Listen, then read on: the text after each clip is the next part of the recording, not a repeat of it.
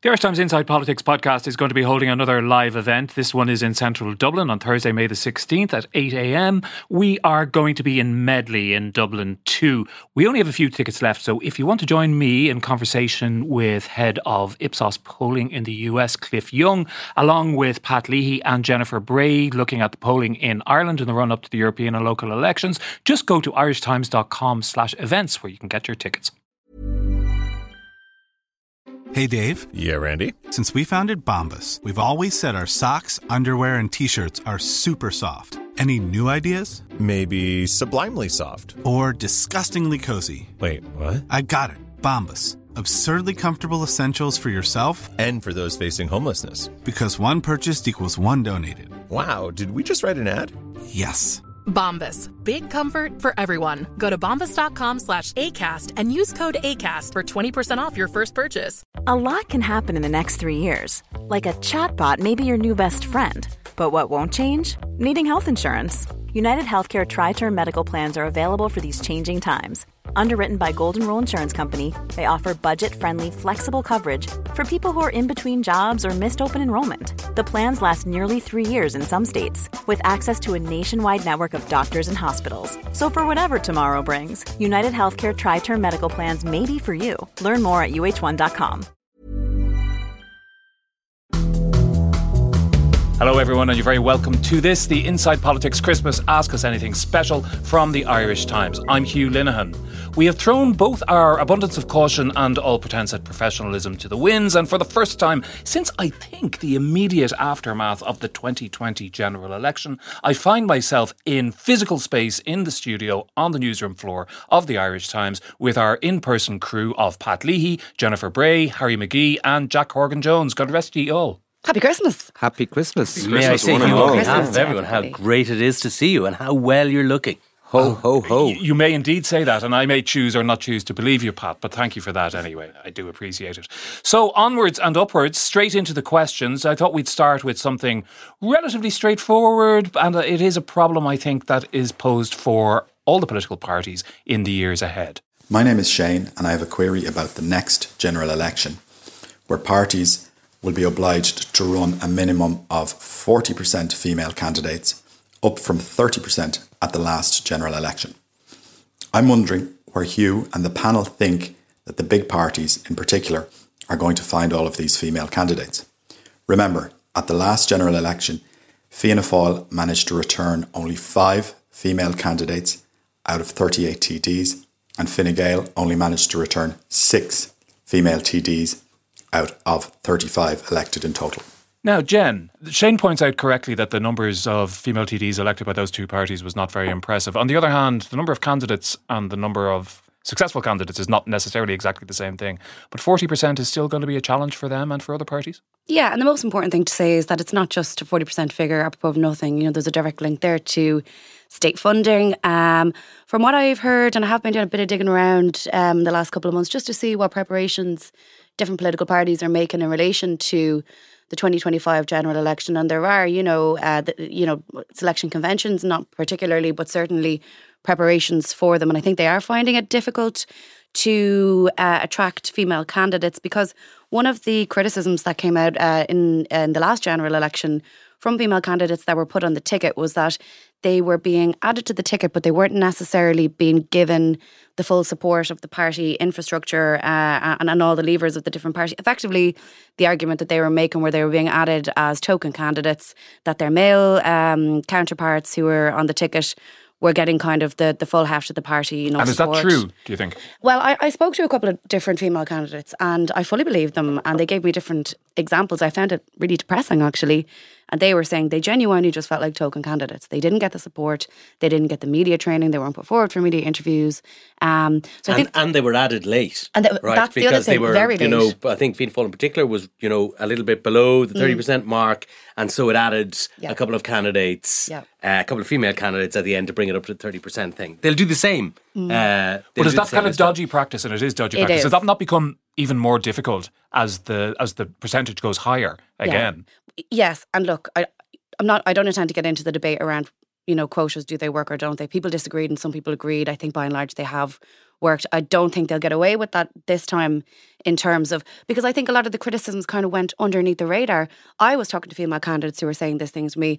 I think some of them were afraid to say it publicly because it's hard enough now to run as a female, and there's the whole issue kind of incumbency and not having that historical infrastructure behind you. But I think this time actually parties will find it very difficult to do that, to throw in cans at the end, not support them, not give them media training, not put them forward, and just use them as token candidates. That'll be the challenge, and I think women will be much more forthright in their opinions this time, or at least I sincerely hope so. And I will certainly be going out of my way to talk to female candidates about their actual experience. Well, I look forward to that. We're on to our next question. It's from John Ryan. Hi there, it's John Ryan in Hong Kong. It's generally accepted that housing and healthcare are in great need of investment, and they're two areas that the governing coalition will be held to account on in the next general election. So why isn't there any serious talk about borrowing for investment in infrastructure? The kind of investment that will pay for itself over the medium to long term. There's a strong case to be made for borrowing to build up healthcare and housing outside the ordinary fiscal cycle, and I don't see anybody in or out of government making that case. Harry McGee. Okay, thank you very much. Hospital pass, I think it's called, isn't it? Yes, I think so. Or a ton of bricks coming down upon me, whichever health or housing analogy you want to use. Well, they do borrow to invest in infrastructure, and they have been doing it for as far as I've been following politics. Maybe he's talking about investing more, even more, in housing and healthcare. Both have got record funding in recent years, especially since corporation tax turned out to be the magic money tree that everybody's been looking for many years, and suddenly departments were able to splash the cash at particular issues. I mean, there's a very famous documentary made by a filmmaker called Earl Morris, I think, and it's about a retired US Defence Secretary and former General Manager of Ford Motor Corporation called Robert McNamara, and he was a fascinating man. And Earl Morris interviewed him at a very early age, and he spoke about 10 or 11 things that he had learned in life. And his most famous observation related to the fog of war. And he said, once war starts, things quickly become so complicated that it's beyond the scope of the human mind to be able to comprehend what things are happening and what things are going to happen. And sometimes I think of exactly the same when I look at housing and health. They're very, very complicated areas, both of them. And I think the scope of government, any government, to actually solve them is quite limited. It can provide some direction, it can provide some impetus. Of course, it can provide funding.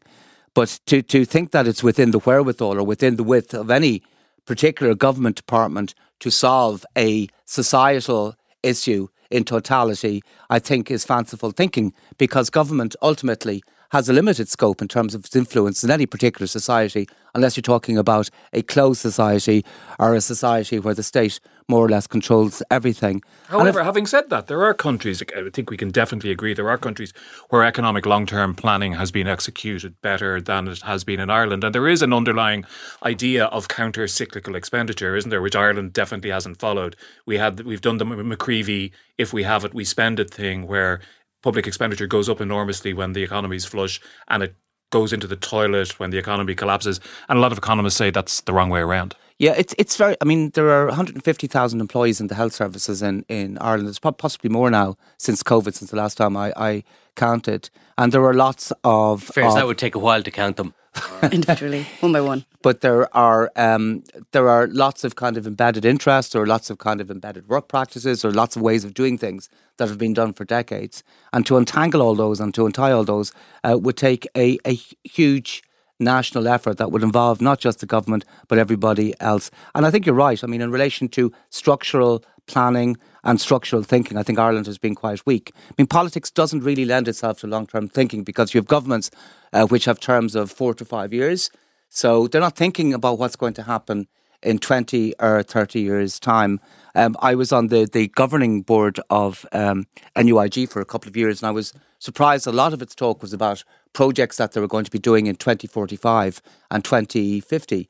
They were thinking long-term ahead, but they can do that because that's the nature of the institution. Here in politics, we'll have a 20-year plan, and there'll always be a big deficit between the plan and its implementation, because politics doesn't have the longevity to see plans through from beginning to end. And we've seen it with big projects like hospitals, like road infrastructure in the past, where there has been that lack of continuity. And in some cases they've come and they've begun to think about things in terms of long-term planning. I think the motorways, they got, after making a couple of very fundamental errors in the late 1990s in relation to how they approached it, I think from the noughties on, I think the motorway infrastructure planning was much better handled.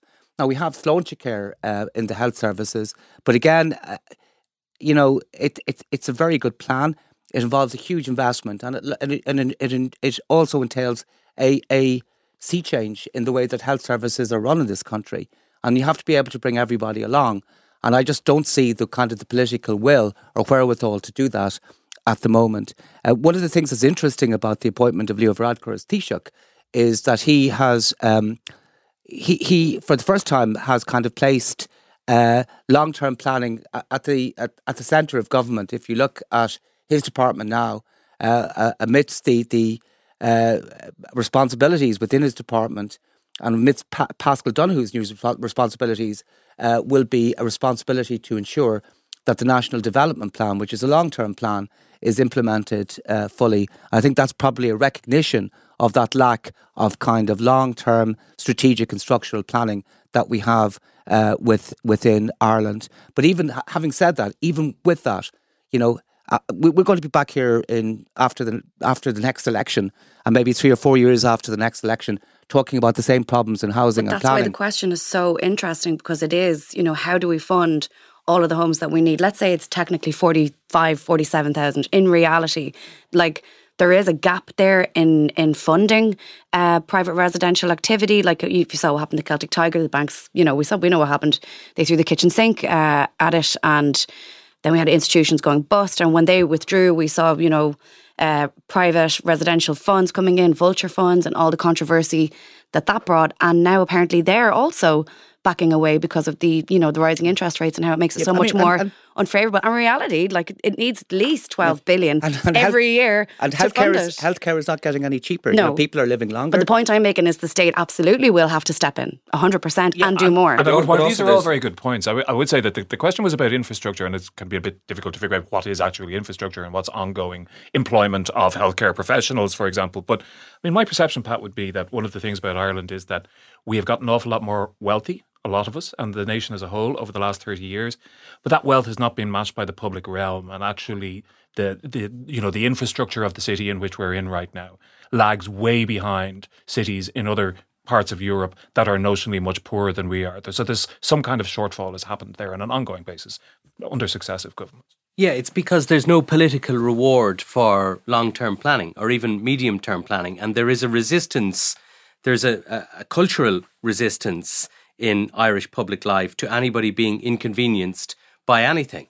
And so I make no judgments on the merits or otherwise of individual housing developments or of bus connects, corridors, whatever. But as soon as something is proposed like that involves inconvenience for a certain group of people, it becomes politically impossible to do, to the extent that I was at the European Council Summit in Prague earlier this year, and we had a doorstep at the gates of Prague Castle with Micheál Martin, and who was still Taoiseach, of course, at the time. And the subject of the summit was mostly about Ukraine and the EU is going to do.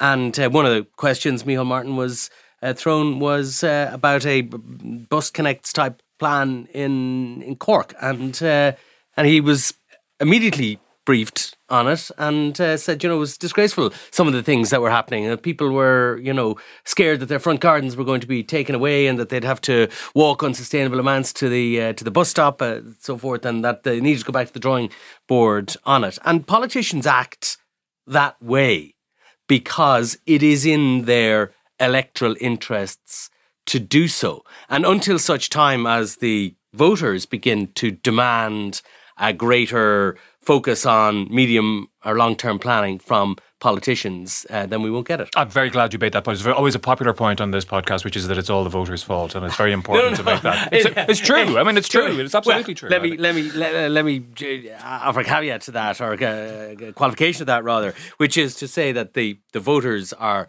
one part of our political culture. Yeah, they do tend to get away scot-free a lot of the time. Everything isn't the voters' fault, but the voters also have to take responsibilities for their choices. Now you've heard it. You all you listening, stand reproved. Now we have another question. This is in text form from Sean Bean. This is a most serious question actually, and it reads as follows: Who would win a fight between inside politics and your politics?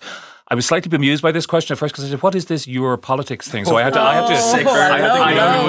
Google it, and apparently RTE, who were quite good at broadcasting, but not very good, let it be said, at podcasting. Most of the time. They have apparently launched some kind of a thing, which is, it's a little bit Father Ted-ish. You know that Father Ted episode when Father Damo and whatever the other father is called, they all get into fights and play football with each other. Spirit. So anyway, this question. This is without us drinking on this podcast. Sean Breen goes on to ask, he nominates some bouts. Hugh versus Paul Cunningham in the heavyweight division, Pat versus Michael Lahan in the flyweight division, and Jen versus Sandra Hurley in an unspecified division. That's because that person has tact, clearly some tact, not to mention a weight. I would have to say Paul Cunningham, I think, is a longer reach than me. May I also say that our colleagues in RTE have mentioned to me a number of times how much they enjoy this podcast. Well, I like their one too. So that's all.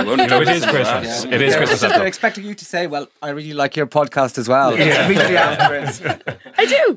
So, I mean, Paul, he's a little bit taller, so he might have that advantage over me. I can be vicious when provoked. Are we sure this is not intellectual, though? Intellectual heavyweights versus physical heavyweights. It could be that. Now that I look at it, Jack, you're absolutely right. What other kind of heavyweight could they possibly have meant? They're calling you a flyweight. Myself and Lahan are intellectual flyweights. Lightweights is probably more accurate there, all right. All right. How do you think taking no prisoners today? You're full of Christmas cheer for Pat today. How would yourself and Michael Lahan, if he threw you into a cage fight together? I'm very fond of Micheál. I often see him down in Kerry, where I go as often as I can. I'll be there over Christmas. I might see him again. But he does have the sort of demeanour that I'd say you could be pucking the head off Micheál all day and it would make no difference to him, Whereas one haymaker from him and I'd be flattened. Right.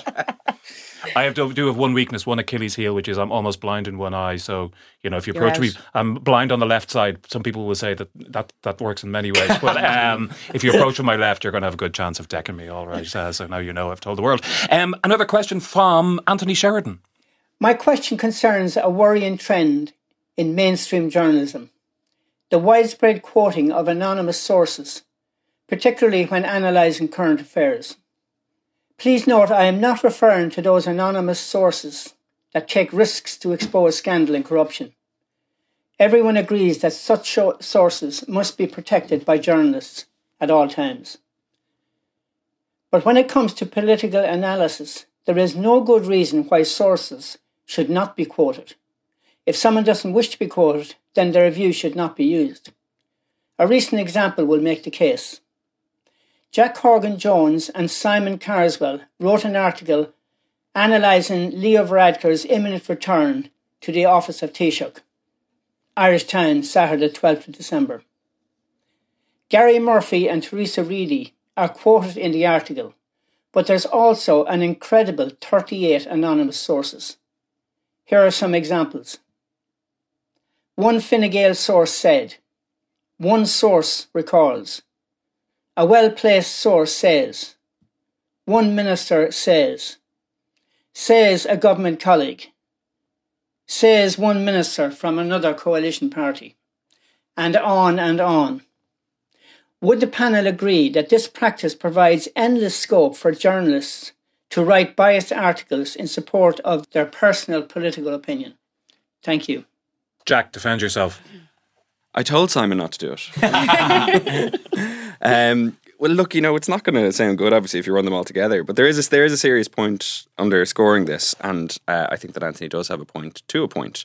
But I would invite him to perhaps imagine what that copy, that 3,000 odd words of copy, would read like if everyone that we talk to was being quoted on the record and we nigh on unreadable and have very little insight whatsoever into the character. You just get these completely anodyne quotes, because in effect you're asking people to critically analyse, let's just say, shit talk might be another way of putting it, their boss, or in some instances their boss's boss. And, there would be... It was a bit like if we interviewed you right now about what you really thought about Pat.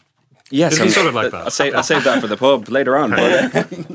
But yeah, I suppose, look, within journalism, you do have the capacity to offer people, this background nature of a conversation. And it should be done on the understanding that, you are not being misled, but it is offering a particular insight, in this instance, into the character, political priorities and capabilities of the man who will shortly be Taoiseach. So there is a kind of very clear public interest bar that is there to be met. You can see the objection, though, can't you, Jen?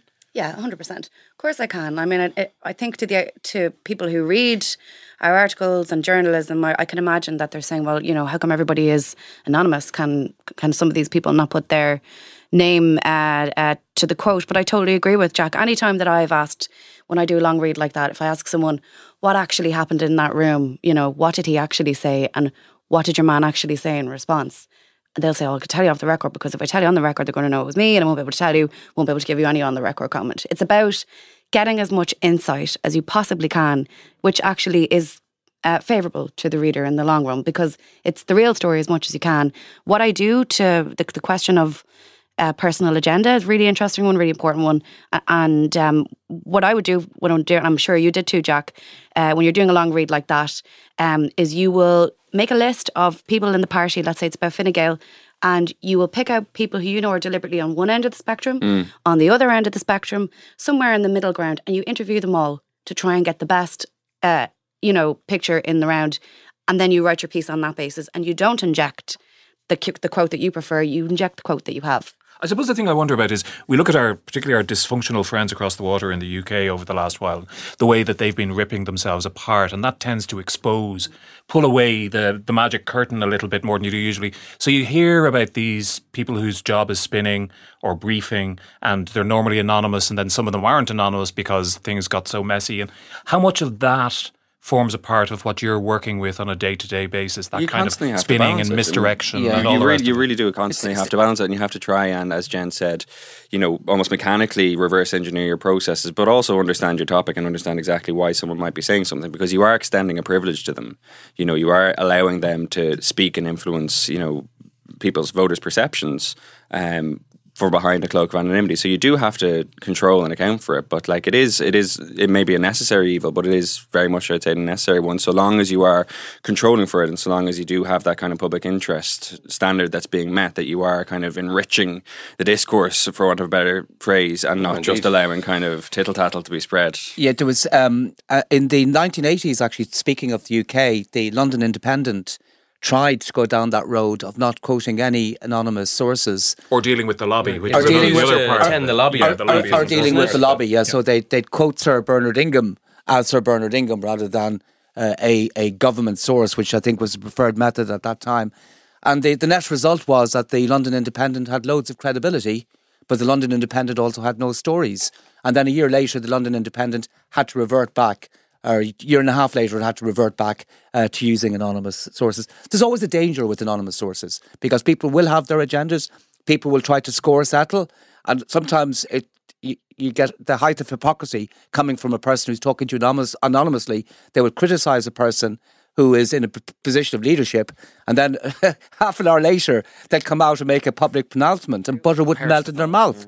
So you do have to be very careful, and you do try to second source. And as Jen said, I think that's a very good method of doing it. You try to get a spread of opinion, so you try to be as fair as possible. But there are always risks associated with it, and you have to be conscious of them. You're not always going to catch them. It would be unrealistic to think otherwise. It would not be possible for us to inform our readers on the comings and goings, the doings and misdoings in Irish politics without recourse to anonymous sources. We do it consciously and we do it carefully. Are there rules that we should know about? I think there's no written rules, no. I think we rely on people's own knowledge of their subject matter and also their own ethical framework, which is something that we all share in this organisation, that that sources shouldn't be allowed to abuse their privileges, nor should we take any side, nor should we fail to report independently and as objectively as we can on what's going on. And we are conscious of those, as the guys have all said, we are conscious of those pitfalls. But I think it's a point that, and readers should know, and listeners to this podcast should know, that we are conscious of these questions. But I think it's a question of their trust, readers' trust in us, which we don't take lightly and we don't take for granted. But it extends to us the facility to use anonymous sources for the sole intention of informing people what is going on in the politics of their country. Right, on that combination of high principle and pragmatic sausage making, we'll take a quick break. We'll be back after this. Quality sleep is essential. That's why the Sleep Number Smart Bed is designed for your ever-evolving sleep needs. Need a bed that's firmer or softer on either side? Helps you sleep at a comfortable temperature? Sleep Number Smart Beds let you individualize your comfort, so you sleep better together. J.D. Power ranks Sleep Number number 1 in customer satisfaction with mattresses purchased in-store. And now, save 50% on the Sleep Number Limited Edition Smart Bed for a limited time. For J.D. Power 2023 award information, visit jdpower.com/awards. Only at a Sleep Number store or sleepnumber.com. Many of us have those stubborn pounds that seem impossible to lose, no matter how good we eat or how hard we work out. My solution is PlushCare. PlushCare is a leading telehealth provider with doctors who are there for you day and night to partner with you in your weight loss journey. They can prescribe FDA-approved weight loss medications like Wegovy and Zepbound for those who qualify. Plus, they accept most insurance plans. To get started, visit plushcare.com/weightloss. That's plushcare.com/weightloss. And you're very welcome back to this special podcast. Pat was talking just before the break about how we try and do our job to the best of our abilities and to meet certain standards. And it's because we endeavour to do that we sometimes try to remind you to take out a subscription if you have not already done so to irishtimes.com, where for a very reasonable fee you'll have access to all our journalism for 365, or in a leap year, 366 days a year. Now, moving on, Brian Flaherty in Boston has a question. I was surprised to learn not too long ago that Ireland isn't a part of NATO. I always just assumed that you guys were. And I was wondering, with the recent situation in Ukraine and with Finland and Sweden changing their minds completely on joining NATO, is that something Ireland might consider sometime down the road, or is because your country is so on the periphery of Europe that they're thinking it's not really a concern and it's not really something they need to get involved with right now? Thanks so much. I suspect lots of people are in the same position as Brian around the world. I wouldn't say most people are conscious of Irish neutrality in the context of the great power game of geopolitics. But things are changing, aren't they, Harry, when it comes in relation to Ireland's relationship with NATO in all kinds of ways, including, as Brian himself says, some quite significant shifts in Europe since the start of the war in Ukraine. Two of the countries which have been neutral as long as Ireland has been neutral have suddenly ditched the neutrality and joined NATO. And it has asked us to re-examine. I mean, I think the concept of neutrality has been thrown around like confetti at a wedding or snuff at a wake. People are kind of saying, "Oh, we're neutral," but without ever interrogating what being neutral means. And then we hear political people saying, "Oh, we're military neutral, but we're not politically neutral," which I think can be slightly confusing as well. I mean, they're essentially saying that doesn't mean that we can't have a point of view and can't be politically motivated in other ways. Or even in the old Cold War days, it was quite clear which side of that argument Ireland was on, even if it wasn't militarily. And even during the Second World War as well. I mean, we did favour the Allies. There was no doubt about that, even though the patina of neutrality still retained there. I mean, it's a very difficult question. I mean, there are two things. There's NATO in the first instance, and there's the European defence, and there are different things. And I think that if Ireland is to move away from neutrality towards some kind of common defence position, I suspect it will be in the direction of Europe it will move rather than in the direction of NATO. And then the second thing is that ties in the idea of a greater Europe or greater integration or the federalisation of Europe. And that's another question that Ireland is possibly going to have to deal with over the next decade as well. I think what's happened in Ukraine has re-established or brought a new debate in relation to neutrality. And I think that what has happened in Ukraine, and if it continues to happen like that, and if there are any other incidents like it in the future, I think that the large majority which has favoured neutrality in Ireland will gradually change. I have a view on it. I don't particularly want to share my own view on it, but I do think it's a debate that will grow and will become more relevant and more immediate over the coming years. And I think neutrality is something that will be at issue in Ireland in domestic politics. Well, there are two key live political debates that touch on this right now, aren't there? There's one is this question of the triple lock, which was put in place as a sort of official manifestation of Irish neutrality, that military intervention could only occur with there are three different, I suppose, doors that we need to go through in order to achieve that, and one of those is a Security Council motion to commit troops abroad. Well, yes, to commit troops abroad, and one of those is a UN Security Council motion. And as we know, the current UN Security Council, given its composition, is very unlikely to agree to a military intervention of any sort, no matter how justified an intervention might be for humanitarian or other reasons. And the other thing is, we mentioned Sweden and Finland, Pat. Sweden and Finland actually have effective military fighting forces, and Ireland doesn't, and that is becoming a more salient question. That's because they have a history of a large aggressive neighbour on their doorsteps, and whereas we don't. Well, not really, or at least not in recent memory. Anyway. Irish public opinion is pretty clear on this. I sort of think neutrality is a bit like the kind of the third rail of Irish politics. There's massive public attachment to it. Most people in policy and political elite circles think that we should at least water down our neutrality and join a European, as Harry says, at the very least join a European defence cooperation. But public is very attached to neutrality. We polled on it earlier this year. 2/3 of people say don't touch neutrality, and I don't think any government in the foreseeable future is actually going to touch it. Micheál Martin suggested earlier on this year that in the immediate wake of the Russian invasion of Ukraine, that once this war is over, then there should be a citizens' assembly to discuss the future of our neutrality, which is, one of those great political kicks to touch. And so I think what will happen, and particularly as European defence cooperation intensifies, as it will over the coming years, I think you will see greater Irish involvement in that, but without overstepping the bounds are clearly overstepping the bounds of neutrality. One of the things that always strikes me about neutrality is that it doesn't appear to be like your virginity, in that it appears to be possible to lose it many times over and over again, because every debate on defence matters in the Dáil features pro-neutrality TDs saying we're about to lose our neutrality, or what's left of it, so people can make up their own minds on that. My view is that Irish neutrality de facto will continue to be whittled away a bit through greater European defence cooperation, but there will be no referendum on neutrality. There will be no formal abandonment of Irish neutrality, because that's too difficult. Because of the views of the Irish people. Yeah, you don't need a referendum, though. It's a policy rather than it's not enshrined in the Constitution, so could be changed by policy. But when there is such overwhelming support for neutrality and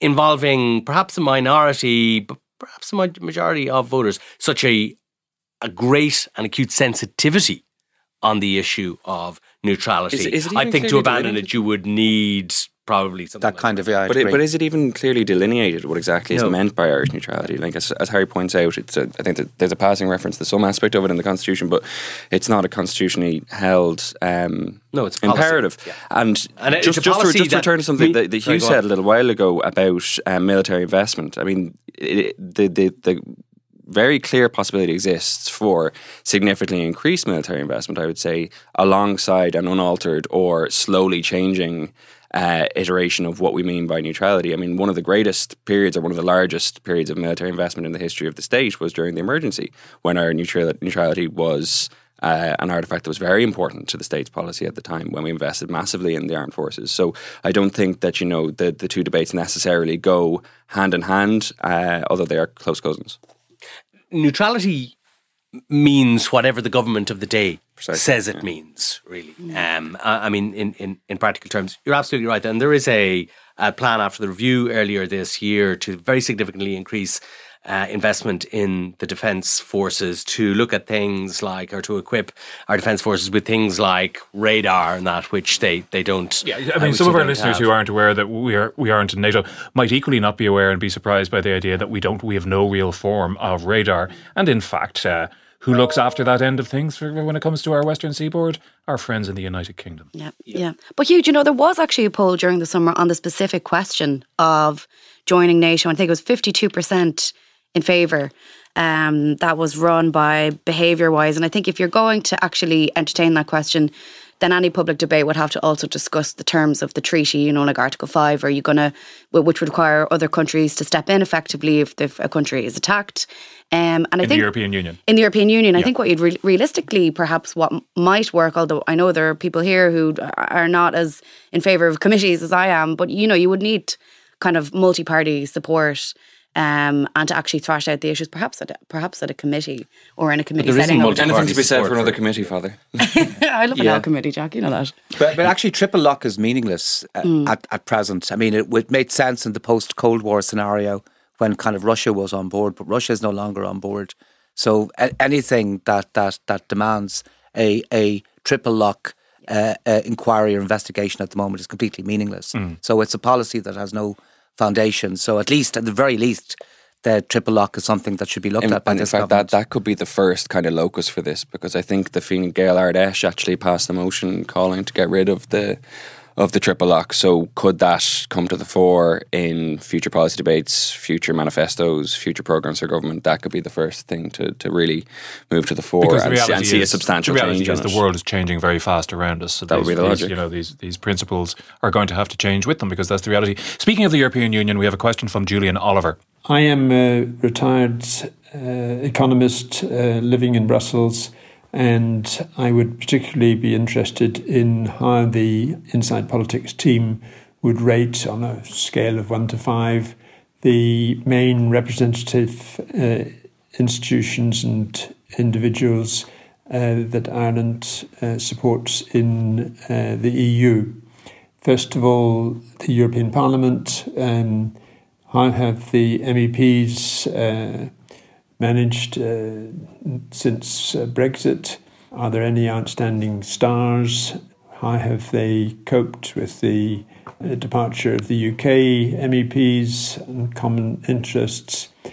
Secondly, the Permanent Representation Office, have they been able to do the sort of heavy lifting that was implicit in the departure of the UK after Brexit, in terms of major policy issues where there was common agreement on things like financial services, trade, international trade and migration?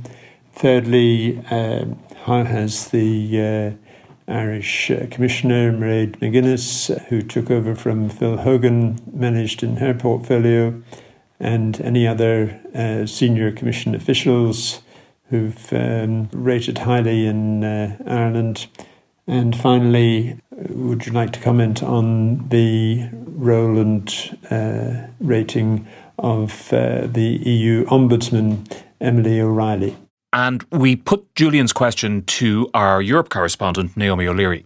Hi, thanks very much for the question. So, Irish players in the EU, I would say in general, the Irish figures in the EU have a reputation of being team players. Ireland's seen as quite a constructive country in general, not a highly ideological one, that favours finding compromises where possible. And from what I've heard anyway, Irish diplomats are considered by their counterparts to be generally well prepared and quite on top of their briefs. It's interesting that right now there are a number of Irish people in really crucial positions. So, for example, Tony Murphy is currently president of the European Court of Auditors. He's a former civil servant from Ireland. That means he's in charge of measuring how effective and efficient the spending of the EU is in all ways, and finding out where the waste is. It's quite a crucial position. And also there's Emer Cook, who was really thrown in the deep end by becoming head of the European Medicines Agency just before it was about to start certifying COVID-19 vaccines. And she did pretty well in that role, I think, under quite a lot of pressure. Emily O'Reilly, EU Ombudsman, she's made quite a splash a number of times. Her job is to basically hold the institutions to account in terms of proper standards of behaviour.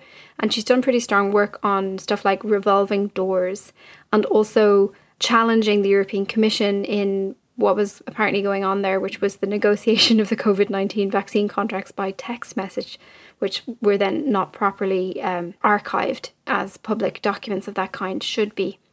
Clearly, Pascal Donoghue has done very well as Eurogroup president because there's been a lot of vocal support for him from other finance ministers and other key EU officials.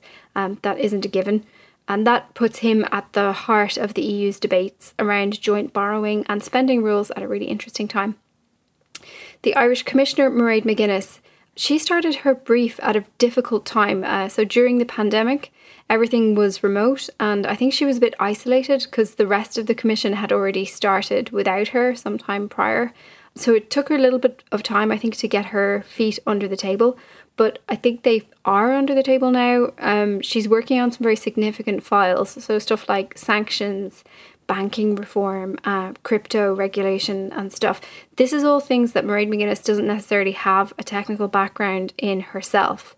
But, you know, from being in briefings with her and so on, you can see that she's someone who's okay to delegate. So she brings her officials who do have that technical background with her, and she's happy to sort of rely on them where needed. And where she comes in is the sort of like how to sell something politically. And that had a lot to do with why she was chosen, I think, for the job, because she was quite useful with her European Parliament background in getting stuff through the Parliament. In general, she comes across as someone who works. She's careful, fairly diligent. I think she's doing fine. In terms of the MEPs then, the most visible Irish MEPs are without doubt Claire Daly and Mick Wallace, the left-wing independents. The left group independents, I should say, rather. I would say they're not particularly popular in the Parliament, so I'm not sure I would describe them as like star MEPs because their views on international affairs are considered pretty fringe and they've upset quite a lot of people, particularly in a number of speeches and votes following the invasion of Ukraine. There are 13 Irish MEPs in general, and 4 of them started for one reason or another in 2020, more or less during the pandemic. So again, there was that issue of, you know, they were new, they didn't physically meet people, plenaries weren't physically being held for a long time. So I think it took some of them a while to get going. Also, I think some of them had COVID and it was a long process and stuff. But now things are firmly back up and running.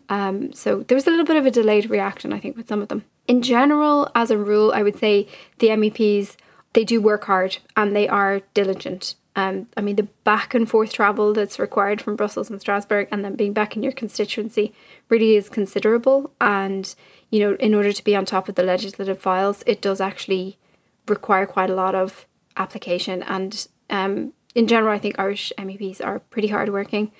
For everyone that, you know, is kind of good at self-promotion and getting visibility, there's another one who you might say you wouldn't hear of them that much, but they're more like steadily working away on some legislative file in the background.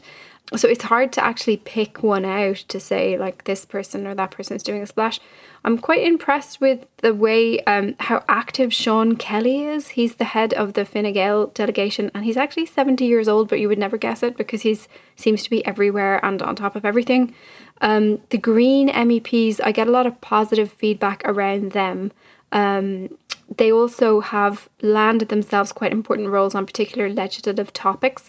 So, for example, Grace O'Sullivan is going to be quite a key person in negotiating a legislation on plastic packaging, essentially reducing plastic packaging. And Kieran Cuff, likewise, on a topic to do with increasing the energy efficiency of buildings, which might sound boring, but this is actually very crucial. It's like a huge amount of emissions in the EU are from buildings, and so increasing the efficiency of them is actually really crucial to the climate transition. some of the other MEPs, you can see that what they're trying to do is carve out a niche for themselves by identifying with or, being particularly active on a certain topic. So I've noticed that, for example, with Maria Walsh on mental health and LGBT issues and Frances Fitzgerald on women's rights. Those are some that come to mind. In terms of the departure of the UK and how this has affected Ireland, I would say that Ireland got a free ride policy-wise on a lot of issues while the UK was in the EU, because the UK essentially agreed with Ireland on a lot of stuff and was a big country that was quite helpful. So it meant that the Irish basically could rely on the UK to fight the diplomatic battles for them. But now Ireland has to be on top of a lot of more stuff, and that is actually really challenging for a small country with a small staff. Linguistically also, Ireland relies on the fact that the Eastern European countries use English and keep it as a lingua franca. What I've seen happen is that Ireland is getting quite creative with alliances with other countries. Often this is with the likes of the Netherlands, Sweden, sort of North Sea countries that see eye to eye with Ireland, often on like fiscal topics. But it's not always with them. You also see sometimes, working with countries more to the east and the Baltics and so on. And it's working, I would say, so far. It's working. Is it yet to be tested properly? I wonder. There's some key debates coming up in Europe to do with defence policy, to do with fiscal policy. In general, the EU, under the pressure of the pandemic and now the war, is working more cohesively together than it was before. So post-Brexit is a lot more cohesive and cooperation is actually working pretty strongly. So it's a moment of transformation and development for the EU. And sometimes I wonder whether there's a bit of a disconnect domestically in Ireland with how very much Ireland is embedded within that process. I'm not sure there's sufficient public awareness and engagement with some of the questions that this raises. And I think a lot of that has to do with how media is structured in Ireland, and our reliance on UK media is a bit of an issue now that they're no longer in the EU. But that's a topic for another day. Thanks for the question. And thanks to Naomi for that. Now, we have a question from Michael Russell. He wrote the following. With Sinn Féin slipping back in the polls and support for the coalition appearing to remain strong, has there been any discussion or speculation in government about a snap election to try and secure another full term? Sinn Féin don't appear to have all their candidates in place yet, so now is likely to be the weakest they will be in the next 2 years. What does anybody think of Michael's question? No, I don't think so. That's a definite no, because it would be... Because they may be slipping back in the polls, but they still have a double point lead in every single poll. Exactly. So I mean, there is nothing to suggest that But also, like Leo Varadkar has just began his term as Taoiseach. He wants to do the 2.5 years. He has no intention of coming into the job and then heading off to the hills or heading off for a general election.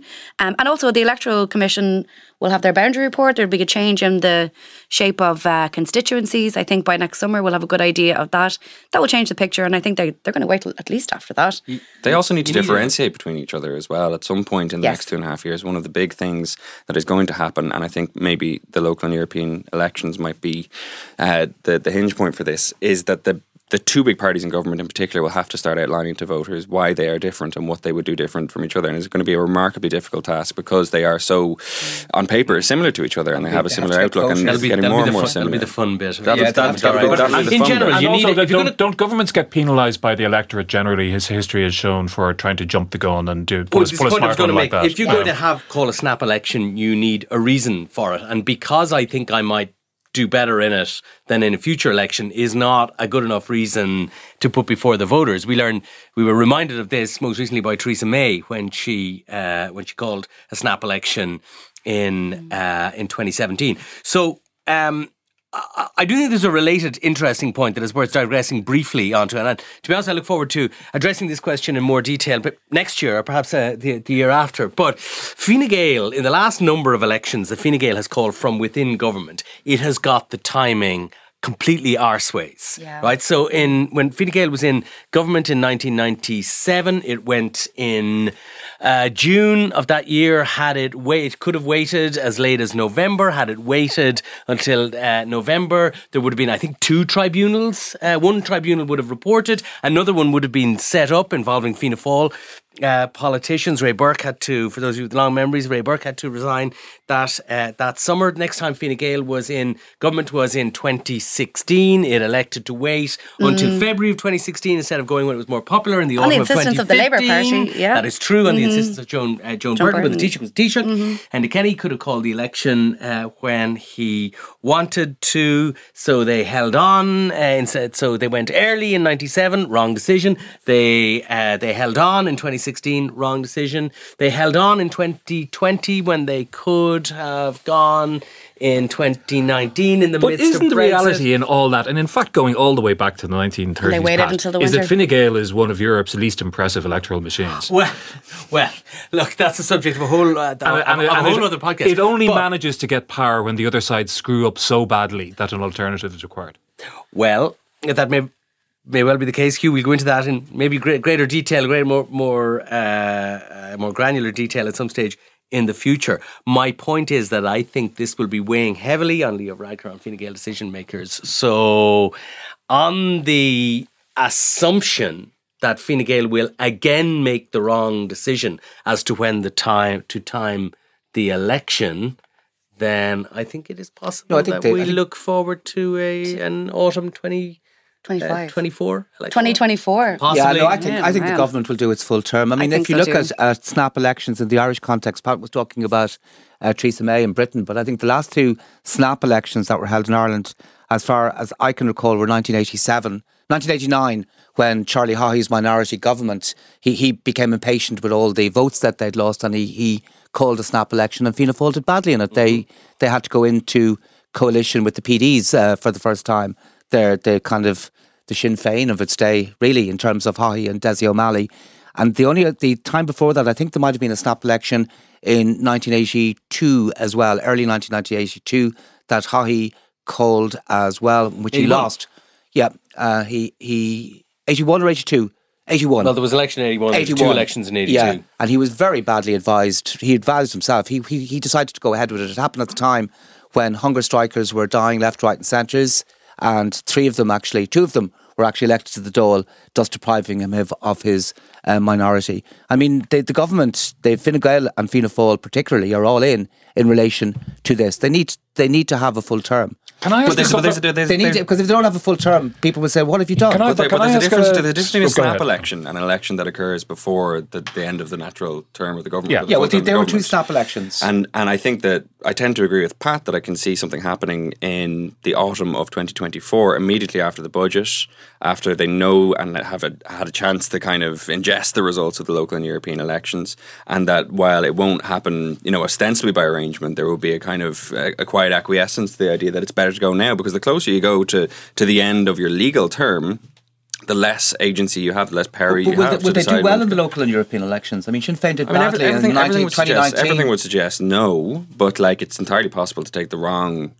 signal from local and European elections. I mean, if Sinn Féin were to take a signal from the last local and European elections. So we will have then, if that scenario plays out, local and European elections in late spring, early summer, start of summer, and then we will have more than likely, you're saying, a general election in the autumn. I disagree. And is there a presidential election floating around as well? But I think about it this way, Hugh, okay? Why would they go earlier when they have the chances of this government having achieved any of their goals in terms of housing and health are already slim enough?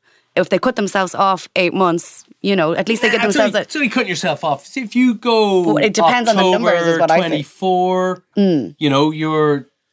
Your choice is between then and February 2020. If they're able to show momentum as well by then, Big Mo. If they are able to effectively offer to the electorate what I think that the proposal will be, that progress is being made by the centre or by the mainstream. Stick with us as opposed to risking it all on change. The flashy attractiveness of change. Then I think that the prospect of another 4, 6, 8 months is diminished, particularly if within that 4, 6, 8 months across the kind of winter period you have the worsening trolley crises, etc. All these things. I'm just saying, if they're failing miserably still at their targets, I can't see them being like, we're failing, let's go. I think if they're failing at the targets in 2024, it could come down by virtue of that fact. You remind me of the point you made Fine Gael's electoral capabilities and machinations. Sure, don't they admit it themselves? They say, we're always ready to step in when the country needs us and it's on its knees. It's like, oh, well, that just proved the point. But think about it, it's true. Hugh was also right. I mean, Fine Gael and Fianna Fáil are going to have to take the Pepsi challenge before 2025. And one of the Sean O'Rourke has an RT series and podcast is coming on at the moment, Two Tribes. Oh my God, and another RT podcast. I know, terrible. Well, hopefully this one is good. But one of the central arguments that he has, and I heard Jerry Howland talking about this over the weekend, is that the parties have become indistinguishable. So, I mean, there is an onus on both parties to show that they are, in fact, distinguishable. And that's one of the big challenges both will have. This is the great challenge facing Varadkar, isn't it? Yes. In the second half of the government, it's to lead the government and appear and project cohesiveness and togetherness and shared goals and all that as the election approaches, in which his candidates and Fianna Fáil candidates will be rivals for votes. Yeah. We're going to leave it on that note. But the good news is that we got so many good questions this year that we're actually going to have a second Ask Me Anything. So we'll be rejoining you with that in a week's time. But for the moment and for right now, thanks very much to Jennifer Bray, Harry McGee, Jack Horgan-Jones and to Pat Leahy and our producer Declan Conlon and indeed JJ Vernon on the decks. We'll be talking to you very soon indeed. Hope you're enjoying your Christmas.